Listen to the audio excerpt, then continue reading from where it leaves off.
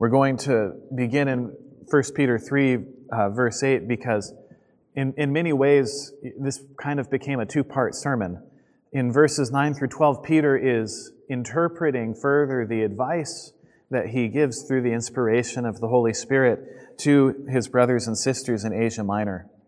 And so, in 1 Peter chapter 3, verse 8, Peter writes, "Finally, all of you have unity of mind, sympathy, brotherly love, a tender heart, and a humble mind.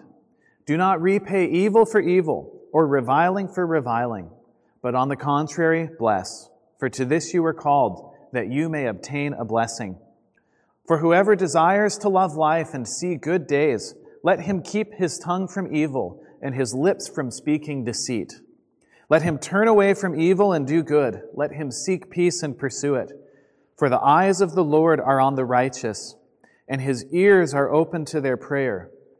But the face of the Lord is against those who do evil. Now who is there to harm you if you are zealous for what is good? But even if you should suffer for righteousness' sake, you will be blessed.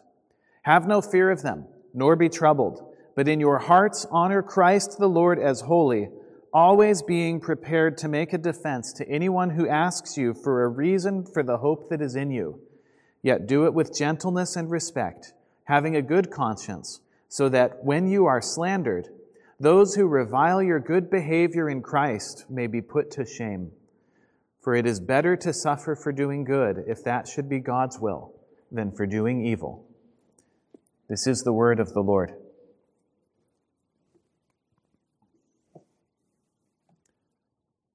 In this life, we experience a world that wants to fight us over the matter of our faith. A world that wants to stamp out the truths of the gospel, that wants to go its own way. This is the same world that Peter's audience in Asia Minor in the first century was encountering. These new Christians were starting to live out their faith, and they were facing opposition as a result. And so Peter writes this letter, intending to encourage them how they can walk faithfully with Christ. And so what happens for you when a coworker or a classmate makes fun of your faith? When you see your brothers and sisters slandered in the news or on Facebook or whatever social messaging, social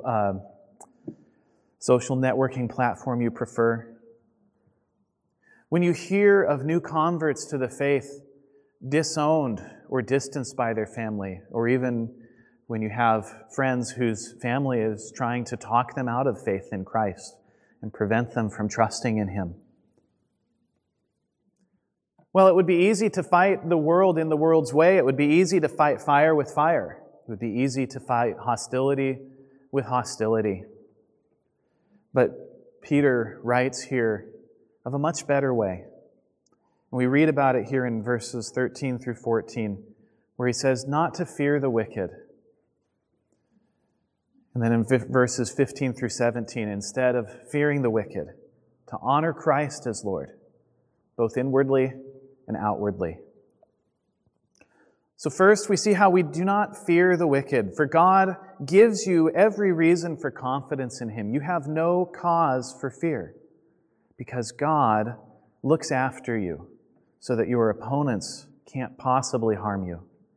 Now, Peter poses this rhetorical question in verse 13. Who is there to harm you if you are zealous for what is good? Now, this is a rhetorical question that has two answers. The one that's lying under the surface and sort of the minor response is, if you're zealous for what is good, you may not have as much to fear from those around you as you might think. And we'll develop that point first. And then second, and the more powerful answer that Peter gives in verse 14 is that even if there are those who would harm you, and if those people who are trying to harm you, they are nothing compared to God, who will bless you. Now, what we find is even in this life, even in this world, the people around us do respect and appreciate something of what is good. And this is part of the reason I read the few verses leading up to this passage, because in verse 8, Peter cites these virtues: unity of mind, sympathy, brotherly love, a tender heart, and a humble mind. These are virtues, maybe with the exception of humility, but these are virtues that were in fact treasured and extolled by Greco-Roman philosophers in Peter's day. And so if Peter's audience lives out these virtues, they're going to be recognized as good, even by the society around them that is hostile to Christianity. Now, to be fair, this is not the situation that the church enjoys at all times and in all places. There are places and times where hostility to the truth breaks out much, much more seriously than even Peter's people were experiencing. And in fact, it's almost certain that Peter is writing this maybe a few years before a true murderous persecution arose against the church in the wake of the fire in Rome in the mid-60s. But nevertheless, there are often times in the life of the church when we're at relative peace and we face some opposition, and yet there are things that we can do to show that the world, or to build bridges with the world, places where they do share things that we know are virtuous. And even to this day, we could add a little bit to this list. We share with the world care for the poor as a virtue, plain kindness, and even things like care for the body, providing food for those who are in need, and providing medical care for those who are in need, and so on.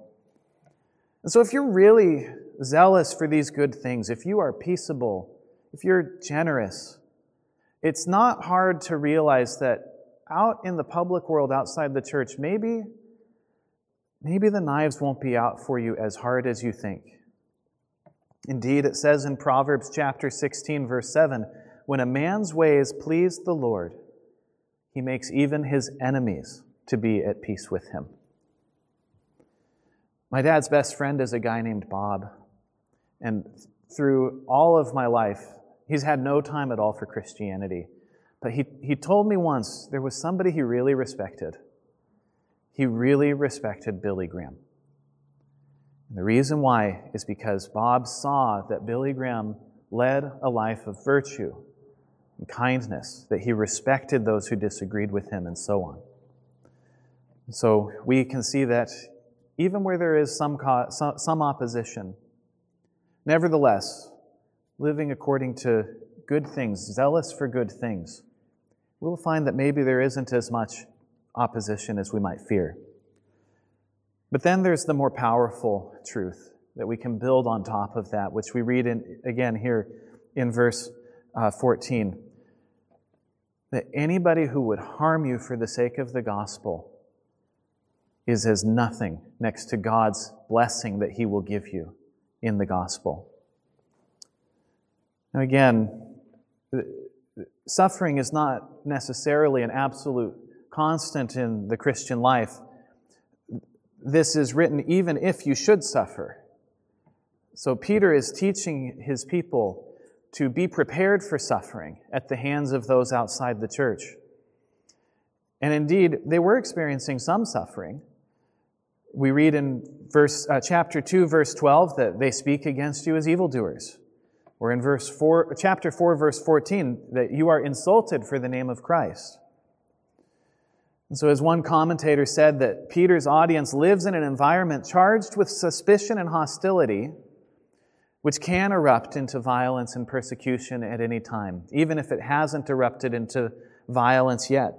Yet, Peter's audience needs to be prepared for that. And Peter will write in chapter 4 that when we refrain from the world's practices, it will offend the hardened critics of the gospel and cause them to lash out. For Peter writes that for the time that is past suffices for doing what the Gentiles want to do, living in sensuality, passions, drunkenness, orgies, drinking parties, and lawless idolatry. With respect to this, they are surprised when you do not join them in the same flood of debauchery, and they malign you. And so at times, suffering for the sake of the gospel has been and will be more or less severe. And yet, in the midst of that suffering, God will show you His favor. And God will give you a reward for that, both in this life and in the life to come. In this life, as we read in the shorter catechism, that we have many blessings from God by virtue of faith in Him. We have assurance of God's love, peace in our conscience, joy in the Holy Spirit, increase of grace, and perseverance. These rewards are yours by faith in Christ. And yet, as you walk with God, you will feel His pleasure, and you will encounter these more and more. God does bless His children by drawing near to them, strengthening and encouraging His children in their afflictions, and even through suffering, making His people more like Christ. And so you will find that there are rewards for suffering in this life. But even more than that, there is a reward in the life to come. In Revelation chapter 2, Jesus tells John to write to the church in Smyrna, "I know your tribulation and your poverty, but you are rich. Do not fear what you are about to suffer. Be faithful unto death, and I will give you the crown of life. The one who conquers will not be hurt by the second death." So persevering in faith brings you to your share in the kingdom of God, the inheritance that Peter has been unfolding for us ever since chapter 1, verse 4, where he promises that we await an inheritance that is kept in heaven, unfading, undefiled. And yet it has to be remembered that these blessings from God are not reserved for those who suffer for unrighteousness' sake. If you provoke your opponents and get your nose bloodied as a result, it's stolen valor to claim God's blessing for that. So the point is not the suffering. The point is suffering for righteousness' sake. And we can see this in the life and death of Christ. How Christ suffered like no one else. He suffered unjustly like no one else. Even to come down from the heavenly throne room on earth was a humiliation for Him. And yet by His poverty you have become rich. Through His suffering, He redeemed you. He paid for your sins with the price of His blood. And He received a kingdom from His Father. Indeed, when God raised Him from the dead and raised Him up to heaven, God has put all things under His feet. Christ rules over all.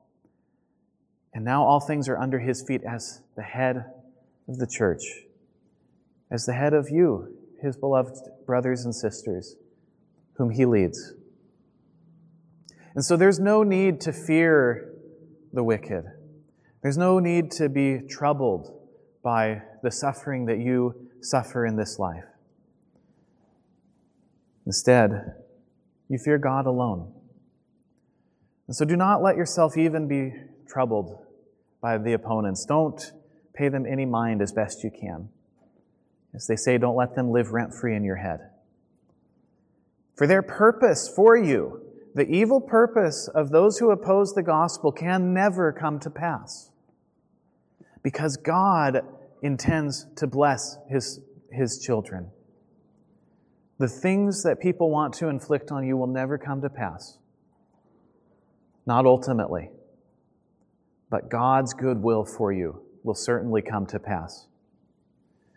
Jesus teaches, do not fear those who kill the body, but cannot kill the soul. He says, blessed are those who are persecuted for righteousness' sake, for theirs is the kingdom of heaven. And so you will one day be resurrected, raised up to that kingdom of heaven that is prepared for you as your inheritance. But you will only come to it through suffering. Suffering that God has laid out for you. Suffering that God keeps under His firm control. And so do not fear the wicked, for more people will have goodwill than you might expect. and those who oppose the gospel cannot accomplish their evil purpose for you. But instead, God will bless you. So we see in the next few verses, in verses 15 through 17, what flows out of that fearlessness that we have in the gospel of Christ. For we read here in the beginning of verse 15, "In your hearts honor Christ the Lord as holy," which is maybe slightly better translated, "Give reverence or set Christ apart as Lord." How? How can we do this? Well, Peter here is quoting from Isaiah chapter 8. And so Peter actually intends to bring in the entire context of Isaiah chapter 8. It's meant to be a reminder of all that God foretold and did through the prophet Isaiah.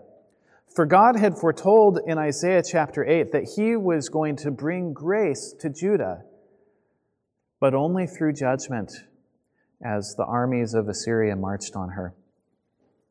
And so the Judahites feared the conquering armies. They were tempted then to turn to foreign gods, to turn to foreign military powers, even to turn to fortune tellers to try to know what was going to happen to them. But in Isaiah 8, here's what God says will happen to those who turn away from God and to these earthly powers this way. It says, "They will pass through the land, greatly distressed and hungry. And when they are hungry, they will be enraged and will speak contemptuously against their king and their God, and turn their faces upward. And they will look to the earth, but behold, distress and darkness, the gloom of anguish, and they will be thrust into thick darkness." He says, "To the teaching and to the testimony, if they will not speak according to this word, it is because they have no dawn."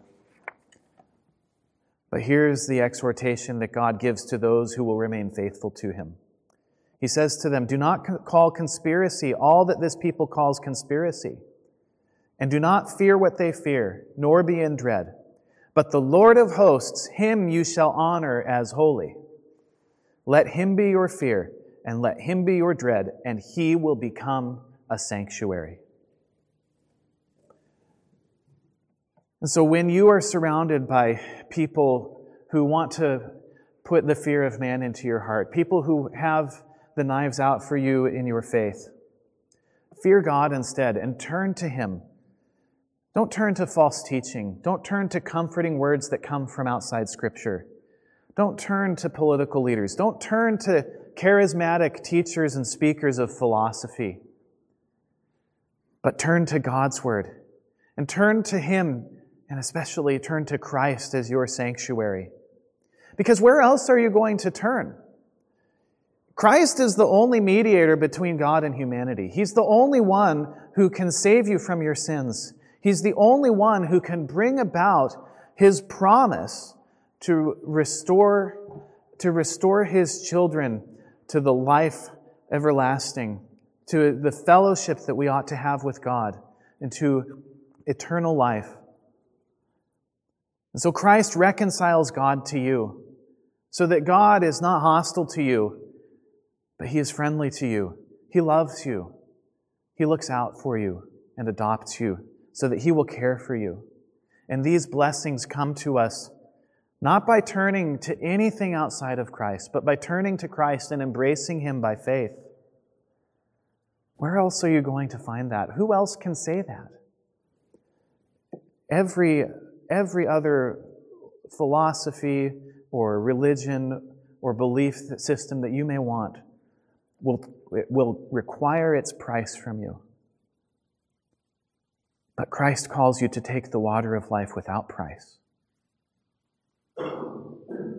So where else will you turn? Where else can you turn? There's no place to turn but to Christ. And so in your hearts, inwardly, honor Christ as holy and turn to Him. But the heart, as we know, is the seat of our will. And so honoring Him in your heart must flow out to honoring Him outwardly too. And so Peter says here to be prepared to make a defense. Make a defense to anyone who asks you for a reason for the hope that is in you. Well, when you love something, you can tell people why. You all have hobbies. I have hobbies. One of them, I like watching Formula One racing. And I can tell you why I like it. The strategy over choice of tires. The spectacle of cars going 200 miles an hour. The skill that it takes to do it and the engineering work that goes into these machines. It's amazing. Shouldn't I all the more for that matter, be ready and able to tell people about the hope that you have of inheriting the kingdom of God? Well, it's quite simple, and perhaps now you see why I wish that I'd picked Jesus Loves Me, This I Know as one of tonight's hymns. What a great song that encapsulates the hope that we have in us. I have notes here on my hope, and I'd rather just stick with the song that we sang tonight. It's better than what I wrote, but I'll try. By your sins, you know that you deserve death. But Christ suffered the punishment you deserve, and when you embrace Him by faith, He gives you His perfect righteousness as a gift, which God proved by raising Him from the dead, so that now Jesus lives in the throne room of heaven and has poured out the Holy Spirit on us to empower us to persevere in this life and to seal us for eternal life in the kingdom of heaven to come. That's my words, at least, for the hope that is in you. You have your own words to say it as well. And you don't have to have expertise in apologetics to do that. Just stating the truths of Scripture is enough. Now, if you have time and energy and ability to learn something about apologetics, I encourage that. But just to be able to give a defense, to be able to explain the hope that you have in you, is enough for honoring Christ as Lord outwardly. But you must always be prepared. You're always on the clock for Christ. There are no half days in the kingdom of heaven. So again, our hobbies come out of us easily. It's easy to start talking about these things with strangers at the coffee shop or in line at the grocery store. But why not the gospel? So much more important. It has so much more power to save. And opportunities to speak about the gospel abound if you're able to pay attention for them. And so ask God to give you attentiveness for when there are these opportunities. I guarantee you that He will give them to you. But you are to do it with gentleness. Always to treat people with gentleness. There's no need to be overbearing, insulting, unkind. Treat people so that when you bring the good news to them, it is truly good news. In Peter's time, the gospel's opponents would tear them down.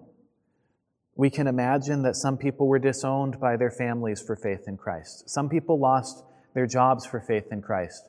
Some people suffered the evil words that people would say to them for their conversion to Christ. But what would it be like to try to bring the gospel to people if Christians treat their proselytes just the same as the world will treat them when they convert? What a ridiculous concept. No, we are here to bring the good news to people, and we are here to live out the good news of Christ to the people around us. And so why not demonstrate to the people that they can relax around you, that you're not easily offended, that you're not hard to please, that love oozes out of you because God's love has been poured into your hearts by the Holy Spirit. Look at the way that Christ treats those whom He calls. In John chapter 4, we read of how He encountered this Samaritan woman outside of a city, a woman who was brought low in every way. She had been used and discarded by 5 husbands, was being used and not even married by another 6th man.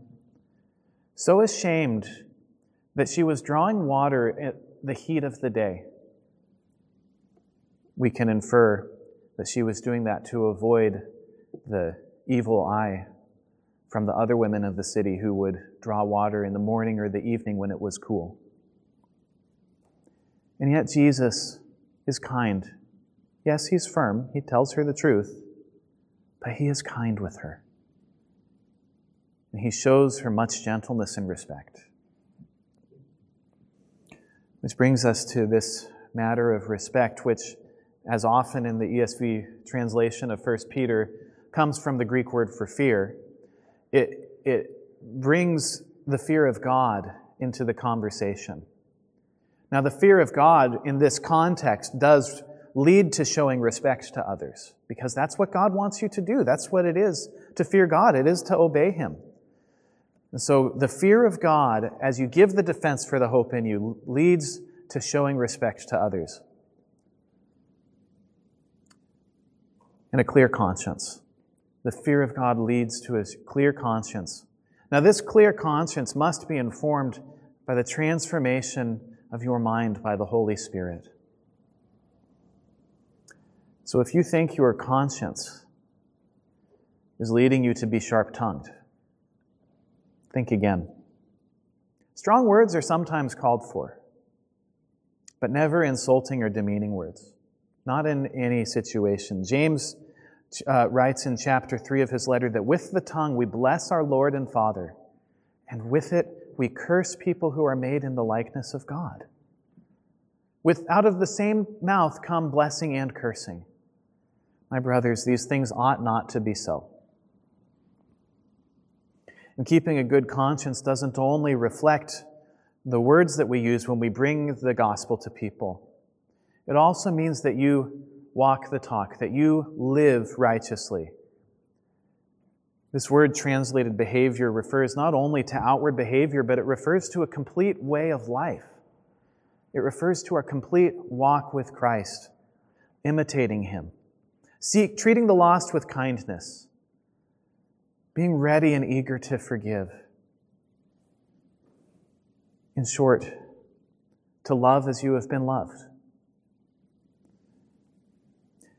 And what Peter says here is that when you walk in Christ, when you have this good conscience before God, when you are slandered, those who revile your good behavior in Christ will be put to shame. Now, the New Testament scholar Karen Jobes points out that shame in the Old Testament and Jewish writings doesn't only refer to that inward sense of shame or guilt, but it refers to a social status as well, to being publicly humiliated and disgraced. Your good conduct should leave your opponents defeated in the eyes of the people who are positively inclined toward you. And this should be the case without you having to speak a word against your opponents. It comes out of your way of life in Christ, so that people can naturally see that the way of Christ is better and that they see it in you. And so you should engage the world with the confidence that this is a natural result, that you don't have to toot your own horn when it comes to making sure that people see that the way of Christ is better.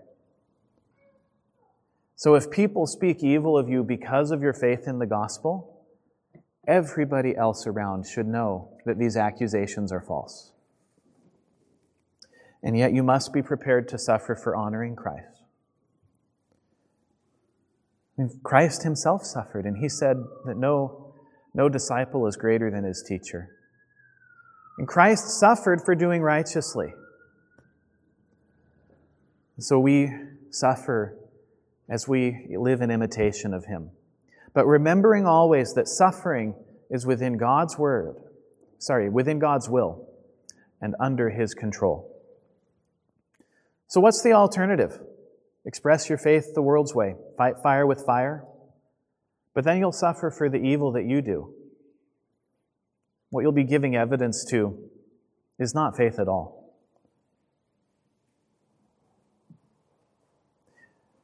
And so be on your guard. Suffering in itself is not the sign that you're acting righteously. The key is doing right. The key is having this good way of life in Christ. As I look through the rest of the Scriptures, I see lots of characters in the Bible, lots of people who lived according to what Peter says here in these few verses. And none stands out to me more than Daniel. For Nebuchadnezzar, he captured Jerusalem. He stole the temple's holy vessels. He brought the young aristocrats of the city into his service. And he did his best to convert them to the Babylonian religion. He gave them Babylonian names. He made sure that they were taught in the ways of fortune-telling and the customs of their people and their gods. But we see throughout the book of Daniel that Daniel lived faithfully to the true God.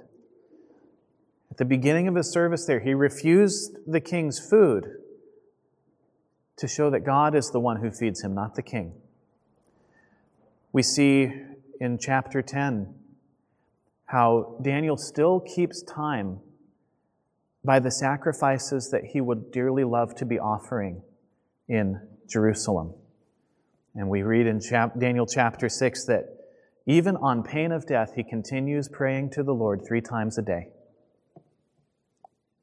Well, in Daniel 4, Nebuchadnezzar has had a dream. Nebuchadnezzar saw a tree that grew so great that its top was in heaven and that it was visible to the whole earth. This tree provides food to everybody, and the animals live in it and around it. But then a holy one cuts down the tree, and the vision shifts, and it's revealed that this tree represents a man who will lose his mind for a time until he learns to honor God as the King of Kings. Well, when Nebuchadnezzar brings this dream to Daniel, Daniel perceives that the dream refers to Nebuchadnezzar himself. And so Daniel's response was not to say, "I told you so, Nebi." He doesn't gloat over him. He's not Muhammad Ali over the body of Sonny Lister. He's dismayed and alarmed. He's come to love this king. Even the king that sent him into exile, sent him hundreds of miles away from his home. And Daniel even says to Nebuchadnezzar, "May the dream be for those who hate you." Implicitly invoking God to change the fate of Nebuchadnezzar. And Daniel gives counsel to Nebuchadnezzar. He says, "Break off your sins by practicing righteousness, and your iniquities by showing mercy to the oppressed, that there may perhaps be a lengthening of your prosperity." Daniel doesn't mince words with Nebuchadnezzar. He is firm with him. And yet he does it with gentleness and respect out of concern, out of genuine love for this king who he has been serving. For Daniel loved God. And that love led him to love this king. We see other examples throughout Daniel's life, how his own good conduct puts his enemies to shame, gives him favor with kings. And in this episode, it all happened to Nebuchadnezzar just as Daniel said. You probably know the story that Nebuchadnezzar did indeed lose his mind for a while. And yet, then Nebuchadnezzar comes to realize that God is the true King of Kings. And so at the end of the episode, Nebuchadnezzar writes that he blessed the Most High and praised and honored him who lives forever. Now I, Nebuchadnezzar, praise and extol and honor the King of heaven, for all his works are right and his ways are just, and those who walk in pride he is able to humble. Daniel did all this without fear, because he had the fear of God in him. Christ has given you a hope of a future inheritance in the kingdom of heaven that means that you have nothing to fear from your opponents. And so you can show your fear of God by clinging to him for strength to overcome. Glorify Christ as the Lord, and he will give you strength and wisdom to endure. He will prepare you to make the defense, to do it with gentleness and respect. He will redeem all your suffering. He will bring you to that heavenly inheritance. Let's pray. Father, we praise you that we have such a hope in us. And we pray that you would give us a fear of you and eradicate fear of those who may oppose the gospel. Father, please prepare us in every way to make a defense to anyone who asks us for the reason for the hope that is in us. Put it in our hearts to love them by showing them gentleness and a fear of you that leads to showing respect to them. Father, strengthen us to walk in a good conscience, to walk as Christ did. Father, we pray that through both conduct and through words, that people would see and hear, and that they would come to love Christ for themselves and be saved. In His name we pray. Amen.